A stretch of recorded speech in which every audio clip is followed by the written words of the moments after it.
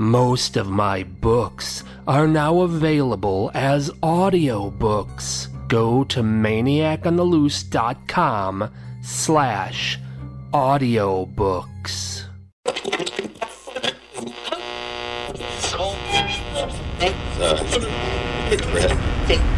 If you like scary stories, you've come to the right place.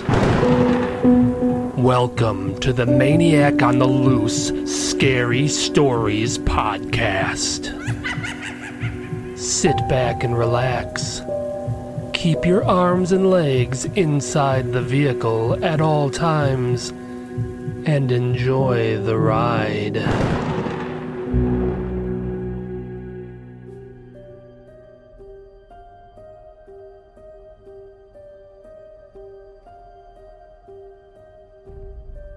The Bad Cop.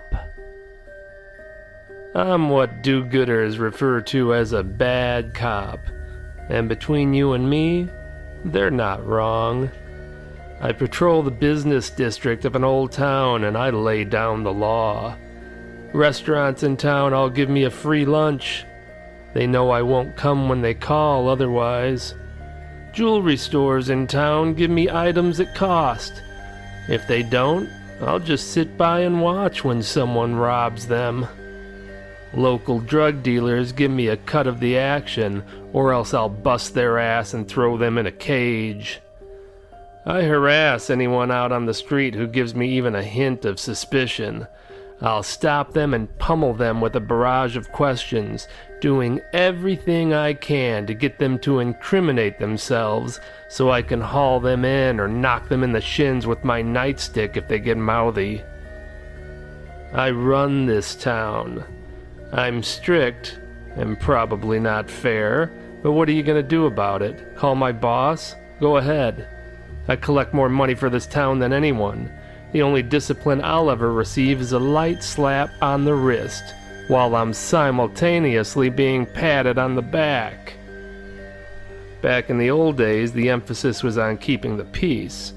Nowadays, it's all about enforcing laws, writing tickets, collecting commerce for the city. So as long as I write my fair share of tickets, the chief doesn't care. And believe me, I'll write out a ticket at the drop of a hat. I love watching the distressed look on the faces of the peons as I drop a fine on them. I always get a good chuckle when people refer to me as a public servant and imply that I work for them. What a joke. People can believe whatever they want, but let me make one thing perfectly clear. I am the king of this town. I'm the boss, the citizens are the employees. I'm the parent, the citizens are the children. I'm the ruler, the citizens are the peasants. Those are the facts, and if you don't like it, I don't give a shit. It was a Thursday night, just before midnight. I was cruising through the historical district of town and noticed a man on a bicycle rolling down the sidewalk. He turned and cut through a bank parking lot and then rode up behind one of the old buildings. He wasn't doing anything wrong, but he didn't have a solid white light on the front of his bike or a solid tail light on the back of his bike, as is mandated by the town. That was a good enough excuse for me to question him and hopefully get him to slip up so I could slap the cuffs on him and haul him down to the station. As he got off his bicycle and started punching a code to an electronic door lock on the back door to a large building, I zoomed through the parking lot, shined my bright lights on him, and jumped out of my car. "Hey, buddy, come here." The man turned around and smiled at me. He was about 6 feet tall with wavy salt and pepper hair. He was wearing a casual light blue long-sleeved t-shirt and jogging pants. He had a hawk nose and a sharp gaze. His unusually white teeth were exposed when he smiled and approached me. His voice was smooth and almost hypnotic. "Yes? Can I help you?" "You don't have lights on the front or back of that bike. It's required by city ordinance." "I wasn't aware of the ordinance. Thank you for informing me. I'll correct the situation." This guy was smooth, but I wasn't near finished with him. "You know, I could write you a ticket for that if I wasn't such a nice guy." He stood staring at me while holding the grin. He said nothing. "What are you doing out this late?" He motioned to his bicycle. "Riding my bike."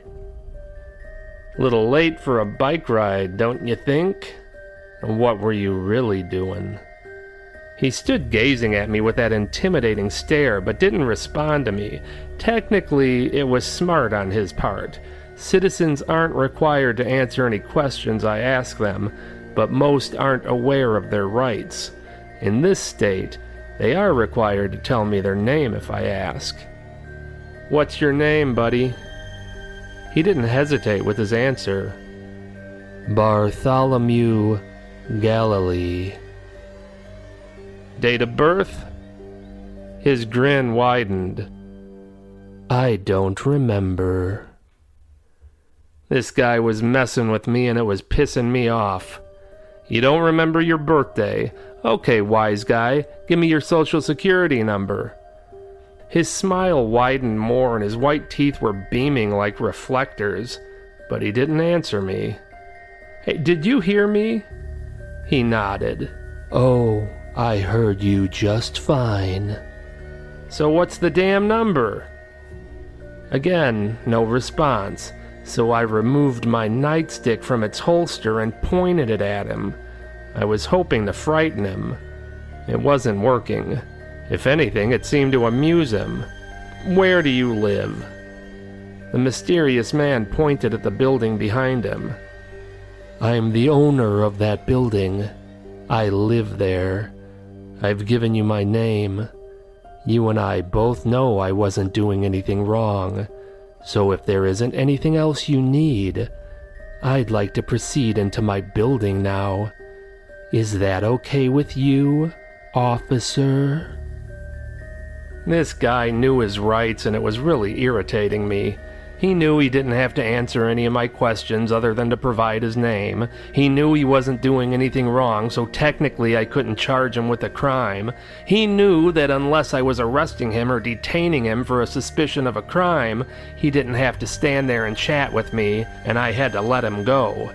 But what he didn't know was that being all alone in the darkness behind the buildings where there were no witnesses, it would be his word against mine, and judges will always believe the word of a cop over a peasant citizen. I got chest to chest with the man and stared into those dark, cold eyes. I was just hoping he'd touch me and give me a reason to crack his skull. But he didn't. He just stared at me in the most sinister of ways. It honestly sent a chill down my spine, but I wasn't going to let him know that. Quite the contrary. I amped up my intimidation tactic and spoke to him in a harsh whisper. "It's your word against mine, buddy, and no one is going to take your word over a cop. And this cop says you just shoved me." I raised my nightstick high in the air and had every intention of bringing it down onto the man's skull. If it killed him, it killed him. It was self-defense. I mean, that's what I tell everyone, and who wouldn't believe me? But then something unusual happened. My arm froze in mid-strike. I couldn't move at all. I tried, but it wouldn't budge. And then the man's cold eyes lit up red, and he snarled, revealing fangs. I swear to God, he had fangs. The man's voice became hoarse as he spoke to me in a growl. "Do you want to die tonight?" I felt my eyes well up with tears and I started blubbering like a baby as the tears raced down my cheeks. "No, no, please no." "That's right. Beg me." "Please, I beg you, please, I don't want to die." I wailed on for a bit, and as I did, the monstrous man before me chuckled. "I am your superior. You are a speck of dirt." He snatched the nightstick from my hand and elevated it high into the night air.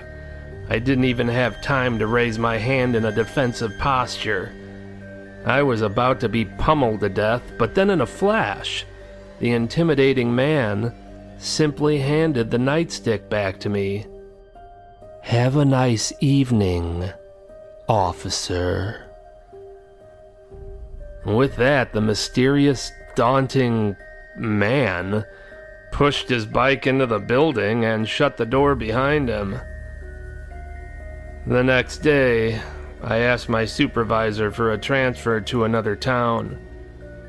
I'm no longer a law enforcement officer. I'm a genuine peace officer. God only knows how many other people there are out there like the man I encountered that night. I hope I never run into another one, but if I do, I don't want to give them any reason to kill me.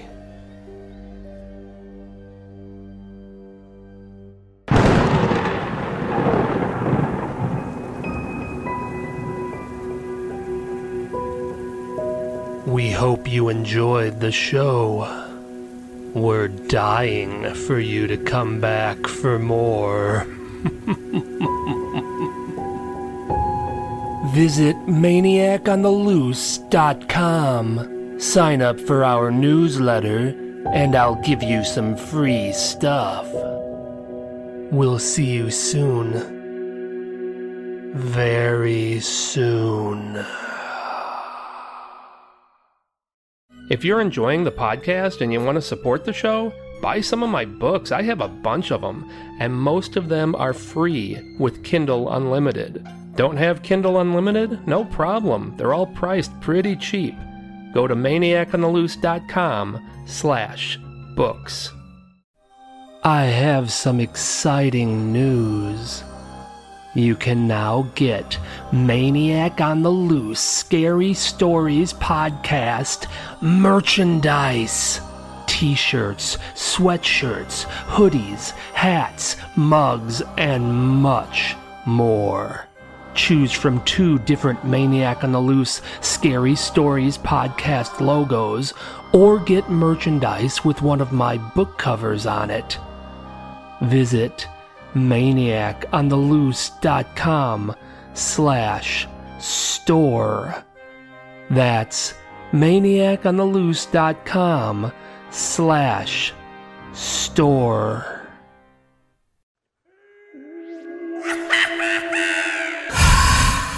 If you like what you're hearing, please consider contributing. Any amount helps. Recurring monthly contributions are best of all. Just go to maniacontheloose.com/support. That's maniacontheloose.com/support.